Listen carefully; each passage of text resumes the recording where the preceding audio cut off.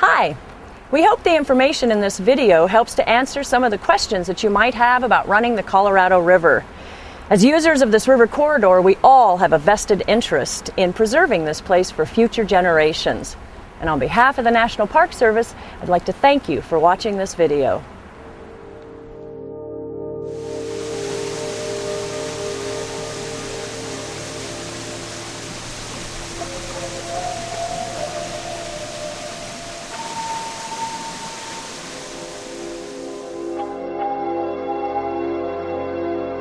Ever since humans took their first peek over the edge of the Grand Canyon, it's influenced a tangible respect from anyone who's seen it. No matter what their background or motivation, none could discount the power of its sheer scale, or the extremes in temperature, geology, and beauty that make up its personality. To this day, people come from all over the world just to see it firsthand.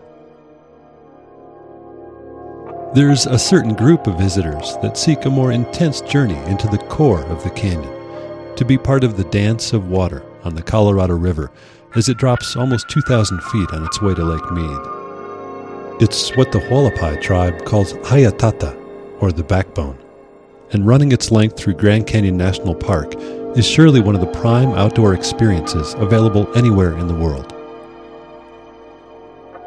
Many of those who run the river have little in common except their passion for these giant waves and the nomadic experience of floating down these corridors of time.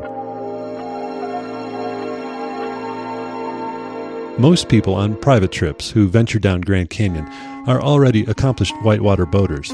Even so, the challenges and adventures of the next days will prove to be at times both awe-inspiring and challenging. This section of the Colorado River is one of the top 10 of the world's whitewater runs. It also provides for the rare experience of drifting through one of the 7 natural wonders of the world. No doubt you've committed time and resources to support your intention to go on this trip. Now that your opportunity has arrived, we hope that the river users who've gone before you have traveled lightly, so that your experience can be as enjoyable as theirs was. Not only is it your turn to run the canyon, but it's your turn to be a steward in a continuous team approach to protecting the cultural and natural resources of the canyon ecosystem. The Grand Canyon is a world of extremes and contradictions. It's tough to truly understand the contrast between its geologic power and the fragile resources that exist here. While this stretch of the Colorado River was known to indigenous tribes for more than 10,000 years, the 277-mile section through what is now Grand Canyon National Park hadn't been navigated until John Wesley Powell's 1869 expedition set out to document the run.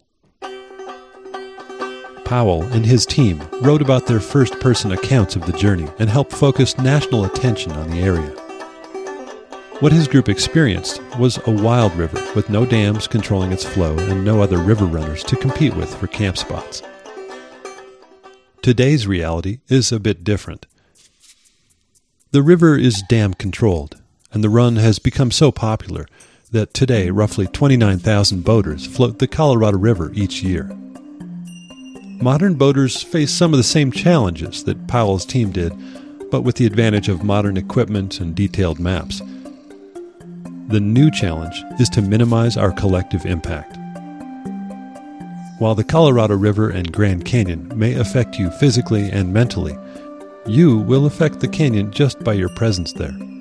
And since there are so many of us now, we've learned a few tips over the years to both protect the resources and help make your trip successful. It's a delicate balancing act for the Park Service, and one that we continually improve upon. Lee's Ferry, located some 15 miles below Glen Canyon Dam, marks the starting point for all trips through Grand Canyon. Before you arrive at Lee's Ferry, be sure to check all your equipment, especially the required equipment as listed in your permit packet. The Lee's Ferry Ranger will be checking your equipment before you start your trip, so make sure it's accessible. Remember, there are no river equipment suppliers or repair facilities near Lee's Ferry, so be sure your equipment is in working order before you leave home. With the launching of some 150 to 200 people a day, the launch ramp becomes a very busy and potentially dangerous place. Due to constantly arriving and departing vehicles, mountains of baggage, ropes, and equipment, extra caution needs to be exercised to make sure your trip doesn't end before it starts. We recommend that private trips arrive a day before their launch to rig and camp at the private river camp to get an early start on launch day. Look for check-in instructions on the bulletin board on the downstream side of the ramp. From the mouth of the Paria River, you'll enter Grand Canyon National Park and the start of your journey.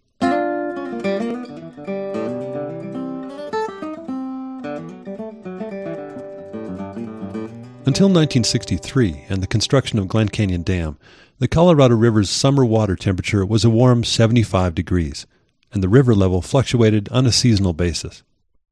Water is now released from 200 feet below the top of the dam. The water is very cold, ranging from 45 to 60 degrees, and only warms 1 degree every 20 miles you travel downriver. The water temperature is also dependent on Lake Powell water level and time of year. The extremely cold water is one of the prime reasons for Grand Canyon's life jacket regulation. Simply, if you're on your boat and it's not tied to shore, you will wear a properly fitted life jacket 100% of the time. At 47 degrees, even in flat water, you have about 5 to 10 minutes of muscle activity to rescue yourself. In 10 minutes, your muscles stop working and your chances of rescue are very poor. While death is the ultimate penalty for not wearing a PFD, there are also significant fines for being caught not wearing them. Some people will experience hypothermia after a long period in the cold water. These people must be warmed up. This can be done by stripping the person and putting them in a sleeping bag.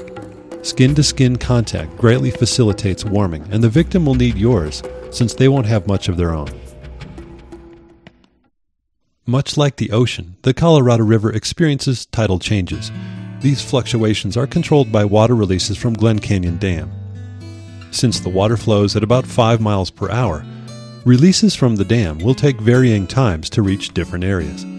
A dam release will take 12 hours to reach the Little Colorado and about 18 hours to reach Phantom Ranch. Tables are available that will help you calculate when the river will rise and fall in specific areas. The fluctuations have certain side benefits for the ecosystem. As the water rises and then recedes, it removes any human impacts below the high water mark. To have as little personal impact as possible on the environment, use the low water areas for activities such as bathing, dishwashing, or eating a meal. Any impact above the high water mark will last a very long time. The water levels will also affect your daily planning. At low water, there will be plenty of beach to conduct your activities in camp, but remember, this is low water. When it rises later, anything left in the low water zone will be washed away and headed for Lake Mead without you.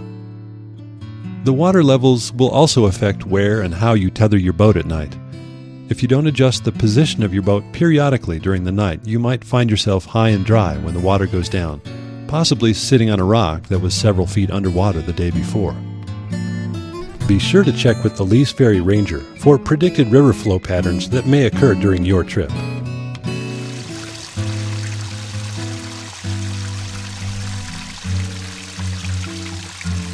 After you beach the boats at the end of the day, camps along the river offer a chance to relax with friends and get a better understanding of the canyon. As roughly 29,000 people camp in the Inner Canyon each year, the impact on the camping beaches can be severe. There's nothing better than arriving on a pristine beach after a day on the river, and nothing worse than finding that inconsiderate groups before you have left the beach covered in trash, which has attracted unwanted animals and insects and the smell of human waste. A few simple protocols will help preserve the beaches for the next person. Where you camp on a beach helps determine how long that beach will remain undamaged. Choose a site within the post-dam era flood zone where you find tamarisks and willows. This area recovers faster than the area above where you find mesquite and other native plants. If the groups before you have done their job, you'll find a pristine beach with no evidence of previous camping. This beach is pristine because everyone's required to remove all organic waste, including garbage, human waste, and even ashes. This waste is to be carried out and disposed of outside of the Grand Canyon. There is no provision for trash pickup at either Phantom Ranch, Diamond Creek, or Lake Mead. just remember to remove everything you bring with you. Since not everyone cares as much as you about the canyon, you'll occasionally find trash on the beach. If you have an extra garbage bag and room, please carry it out. Large pieces of trash are of course an obvious eyesore, but even small pieces of microtrash can create a major impact if allowed to accumulate on the edges. Candy wrappers, napkins, paper towels, and cigarette butts all impact the look of a beach. It can also create a serious nuisance.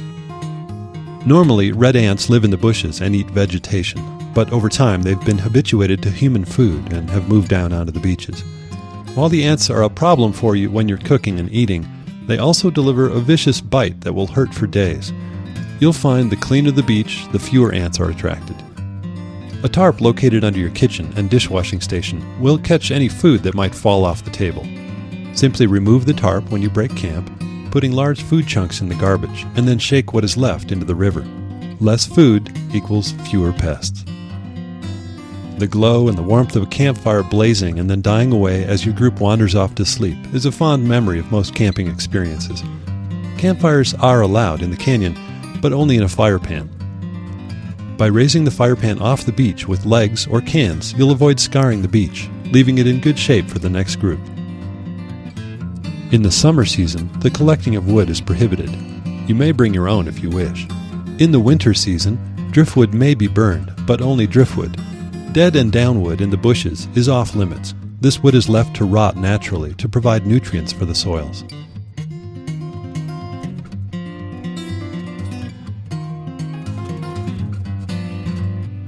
A trip down the river lasts days for some, weeks for others, but the last thing anyone wants is to get sick on the river or become very unpopular by spreading an illness. One of the most effective and easiest ways of preventing an illness from ruining a trip is for all members of the group to wash their hands often.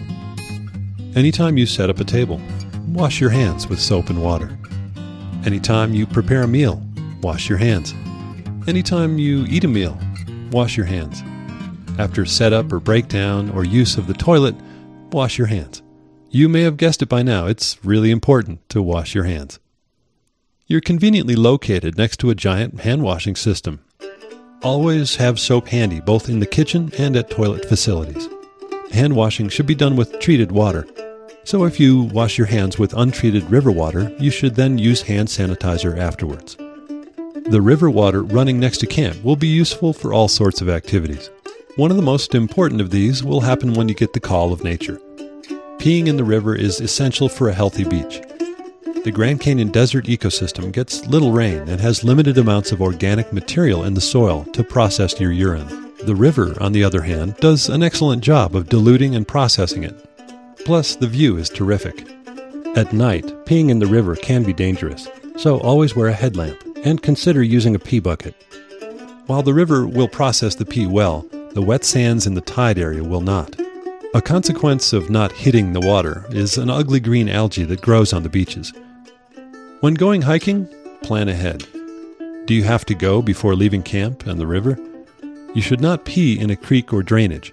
Since most of the hikes are in drainages, your opportunity to pee off-river will be limited.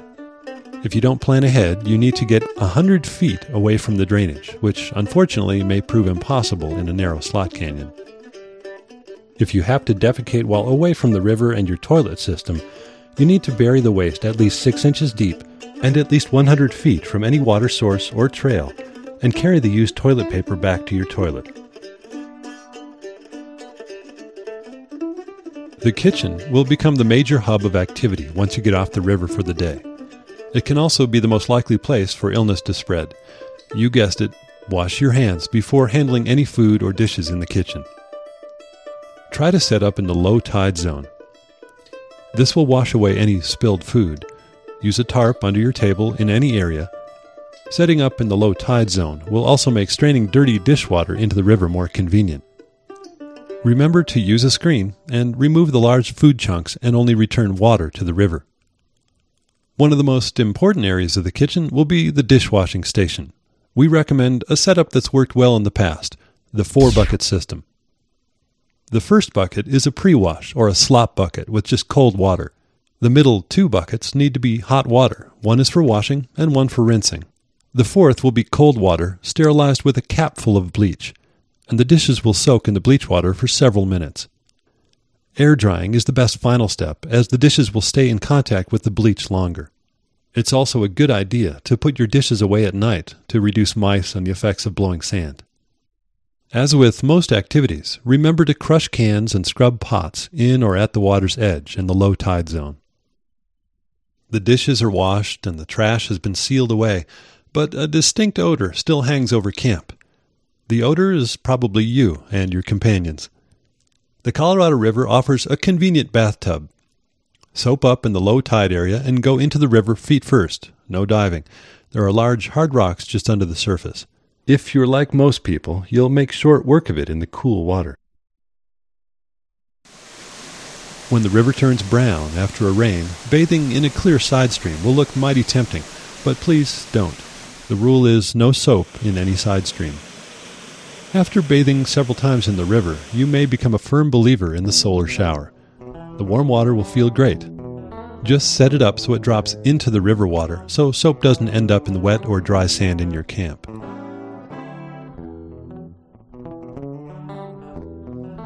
The Grand Canyon offers a variety of temperature extremes, from the very cold river to extremely hot and dry days. Since you'll be traveling through a desert, the summer temperatures will be very hot. They're equal to Phoenix or Las Vegas. It can, and often does, get up around 120 degrees. When you're hot, you really don't feel like eating much, but food is just as important as water to keep you going. Simply munching on food throughout the day is one of the best things you can do.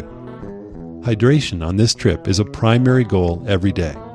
Good liquids like water, Gatorade, and fruit juices will keep you hydrated. Everyone needs to drink at least a gallon of these every day, more if it's really hot. Other drinks like coffee, soda, and alcohol are diuretics and actually lead to dehydration. If you're going to consume diuretics, please do so in moderation. Eating frequently and drinking good liquids every 15 to 30 minutes will keep you in good shape to enjoy the trip.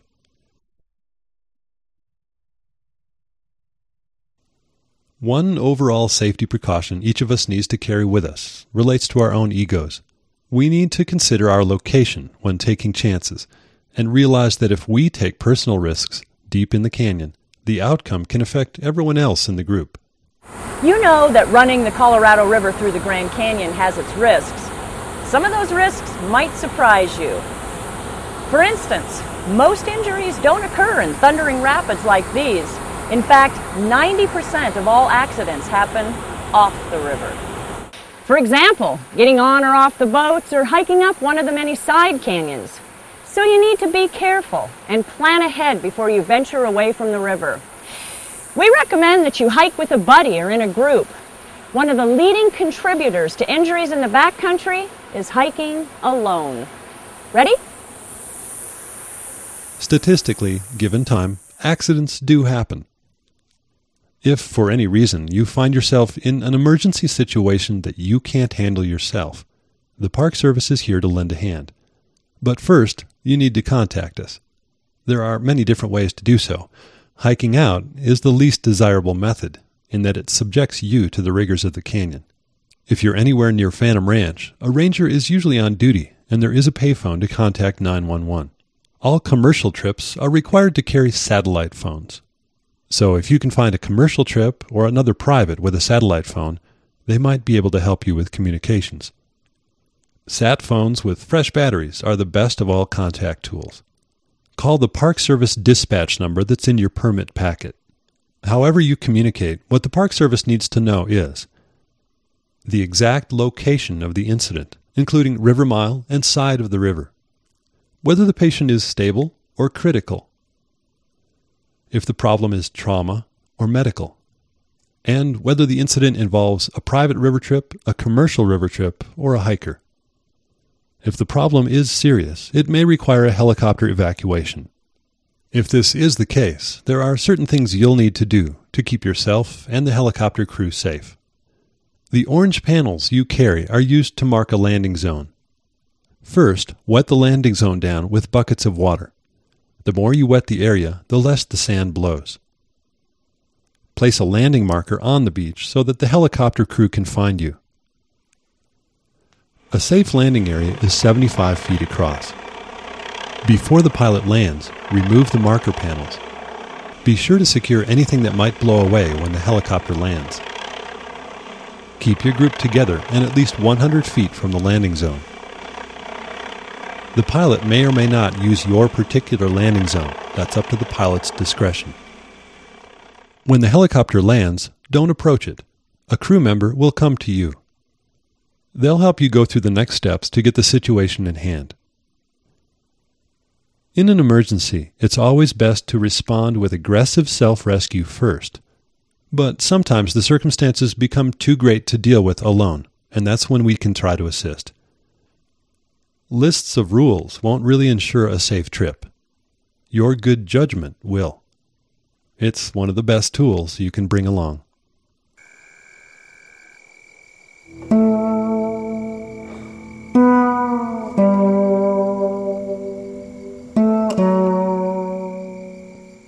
You'll be traveling through what to most of you will be a remote and unfamiliar environment, but there are many inhabitants of the canyon that call it home. For the most part, the wildlife of the canyon are tolerant of your presence. Two of the animals to be aware of are scorpions and rattlesnakes. While these creatures are not particularly dangerous while left alone, they can deliver a vicious sting or bite if provoked. Scorpions like dark, damp, and cool environments. Clothes left on the beach or the underside of tabletops are favorite resting places. Be sure to shake out clothing, sleeping bags, and life jackets, and look before you reach for anything. Rattlesnakes are for the most part very docile and would rather avoid you. Snake bites usually occur when people try to pick up the snake. Keep in mind that all wildlife in the canyon is protected by law. Even if the more prickly types may get your skin crawling, that doesn't mean you should harm them in any way. The only ones to make note of are Africanized bees. If you happen to see abnormally aggressive bee behavior, please report the location to the Park Service. You'll become aware of the birds that inhabit the canyon. Sightings of osprey, blue heron, and peregrine falcons may become daily occurrences. If you're extremely lucky, you may see one of the California condor that were released near the Grand Canyon. These birds are endangered species, and you should keep your distance even if they visit you in camp. Keep going downstream if you encounter them along a shoreline while on the river. These birds are easily habituated to humans and their food. This is one of the reasons for their near extinction. Two other birds, the common raven and the boat-tailed grackle, will be constant visitors to your camp, as they see humans as two-legged vending machines. Any food left unattended on your boats, as well as in camp, will quickly vanish.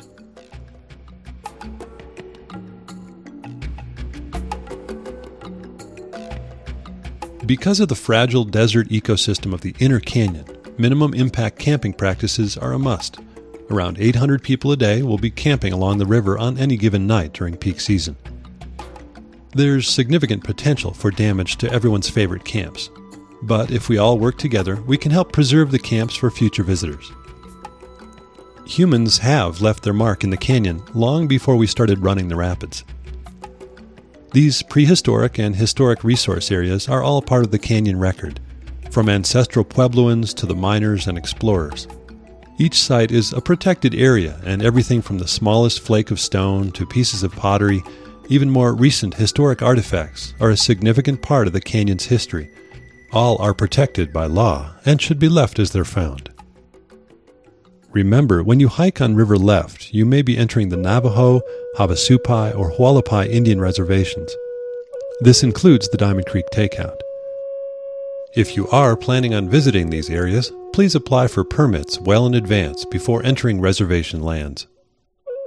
Consult with the main park office for the specific boundaries of these reservations and any applicable fees. While exploring areas off the river, you'll discover a wealth of archaeological sites. They're all fragile and serve as a connection to the canyon's past as well as a valuable study resource. Native Americans have been in the canyon for over 10,000 years. Because of the dry desert environment, many of the artifacts they left are still intact throughout the canyon. Many are of significant religious importance to today's tribal people. Archaeological sites come in many varieties, from walls and foundations to granaries to large areas dotted with ruins and roasting pits.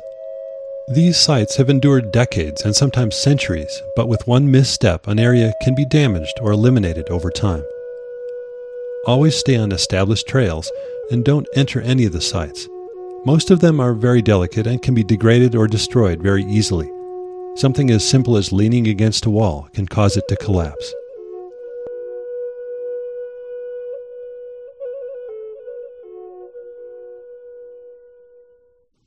Grand Canyon covers over 1.2 million acres.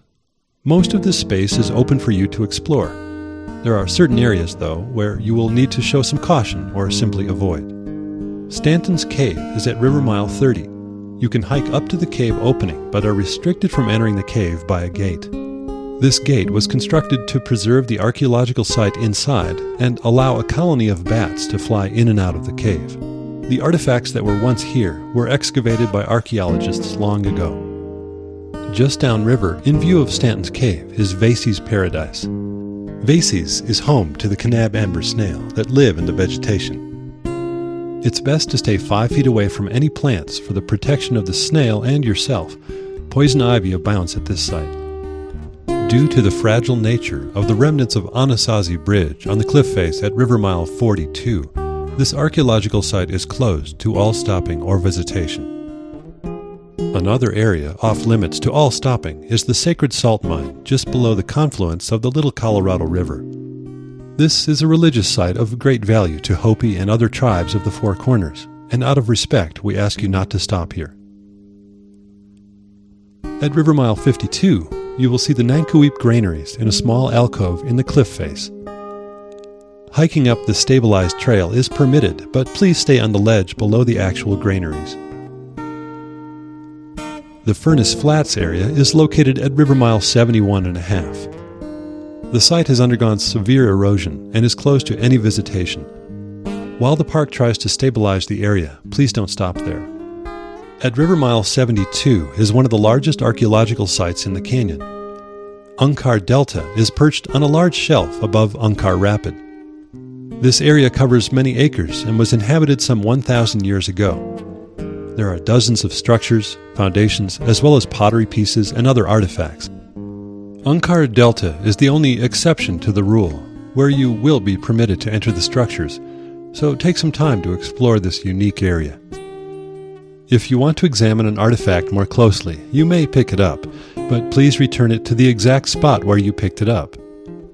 You'll notice collectors' piles throughout the site where visitors have stacked artifacts for display.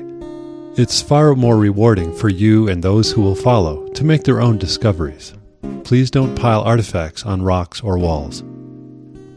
The canyon has been host to several eras of human occupation and activities. The late 1800s saw a flurry of mining activity. One of the richest minerals taken from the canyon was asbestos. Because of the potential health hazard, both Hance and Bass mine sites are closed to visitation.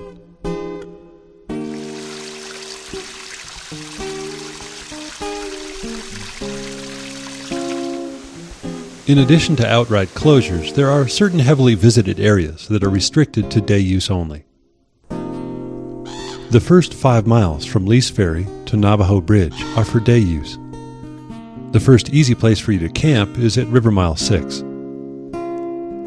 John Wesley Powell describes in his journals a large red wall cavern big enough to fit 50,000 people. A closer estimate may be 5,000. It's still quite big and a popular spot. You're welcome to have lunch at the cavern, but you need to move downstream before camping. Nankoweap is known for the granaries located on the cliff above the river at Mile 52 and has 3 campsites. The first area along the beach is not a camp and should be used for day use only. Just below the rapid is the first camp. If you plan to camp at Nankoweap, it's a good idea to pull into camp number 1 and scout the other campsites below to see if they're available. Once you commit to go down, it's difficult to return the boats to the upstream camp. At the confluence of the Little Colorado River, the 2 beaches on River Right are available for camping. but river left and the island at the mouth of the Little Colorado are for day use only. No fishing is allowed in the LCR. Fishing is also restricted in this section of the Colorado from a half-mile up and downstream of the confluence to protect the endangered humpback chub. Boats are not allowed to enter or park in the Little Colorado River. Please check with the Lease Ferry Ranger for seasonal swimming restrictions at the LCR as well. Planning campsites ahead of time is vital, especially around the Phantom Ranch area. There's only one usable campsite between mile 77 and 81. At mile 81 is Grapevine. This is a huge campsite with plenty of room for several trips. Be aware that you may have neighbors before spreading out too far. For that matter, be open to the possibility of sharing almost any camp on your trip with others. Most times it's not necessary, especially if small groups use small camps and leave larger areas for larger groups. But as beach sizes change, we sometimes need to get along in tighter quarters. Doubling up at a campsite is a last resort, but when it does happen in a pinch, try to make the best of it. When passing other commercial or private trips during the day, be open to discussing camp plans with the trip leaders for the next part of the trip. The more we keep communication lines open, the better off everyone will be. An awareness of others' plans can alleviate congestion. Where are you guys planning on camping tonight? Oh, we're headed down to Galloway or Stone area. Sounds good. Get one of those camps. We're looking at Owl Eyes and setting up for Deer Creek tomorrow, so that sounds like that'll work. After several days on the river, a little bit of civilization is sometimes welcome. Phantom Ranch will appear on River Right, marked by the Black Bridge. Straight ahead is Boat Beach. You may tie up there and enjoy the conveniences of the ranch area. However, you're not allowed to camp in the ranch area. There are campsites in the cremation camp area on River Left, but these two campsites are only to be used by trips with passenger exchanges at Phantom Ranch. Mile 91 will be the next campsite below Phantom Ranch. In general, avoid camping in the Hants to Phantom corridor if you don't have a passenger exchange. There are many day-use sites throughout the canyon. Each of the sites is unique in its scenery and activities. Shinamo Creek, Royal Arch Creek, Tapeats Creek, Deer Creek, Kanab Creek, Matkatameba, and Havasu Canyon are all considered day-use sites. Most trips end at Diamond Creek on the Hualapai Indian Reservation. Diamond Creek can become very congested if several trips are de-rigging at the same time, so try to keep your equipment consolidated. The best time to arrive is after 9:30 a.m. You should plan your takeout for early in the day, as Diamond Creek and Diamond Creek Road are one and the same. Flash floods do occur, and the road may close for days. Planning, rules, regulations, that's not primarily what you came here for, but they are important for your comfort and safety, as well as for the preservation of this unique resource. Following these basic guidelines has helped us all minimize our collective footprint on the river corridor. There's no practical need for people to travel the river through the Grand Canyon. You could drive a car to both ends. It's all about the journey. It's the intangible rewards of doing it, the personal challenge and excitement of it that brings people here, and that's important to remember. No matter who you meet down here, we're all in it for similar reasons. This experience is powerful because it takes us outside the pattern of our daily lives and creates a feeling of renewal, discovery, and achievement. It's one of the key benefits of a national park. Once you've run a boat through here, you'll understand why people are held in its trance until they return again. Thanks for helping us keep that experience alive. If you have any questions, you'll find many of the answers on the other sections of this DVD and on our website. Thanks for listening and enjoy your trip. Wind is blowing in the juniper trees, and this beauty took hold of me. I fell on my knees, and this broken soul just took on wings of a hawk, and I soared high above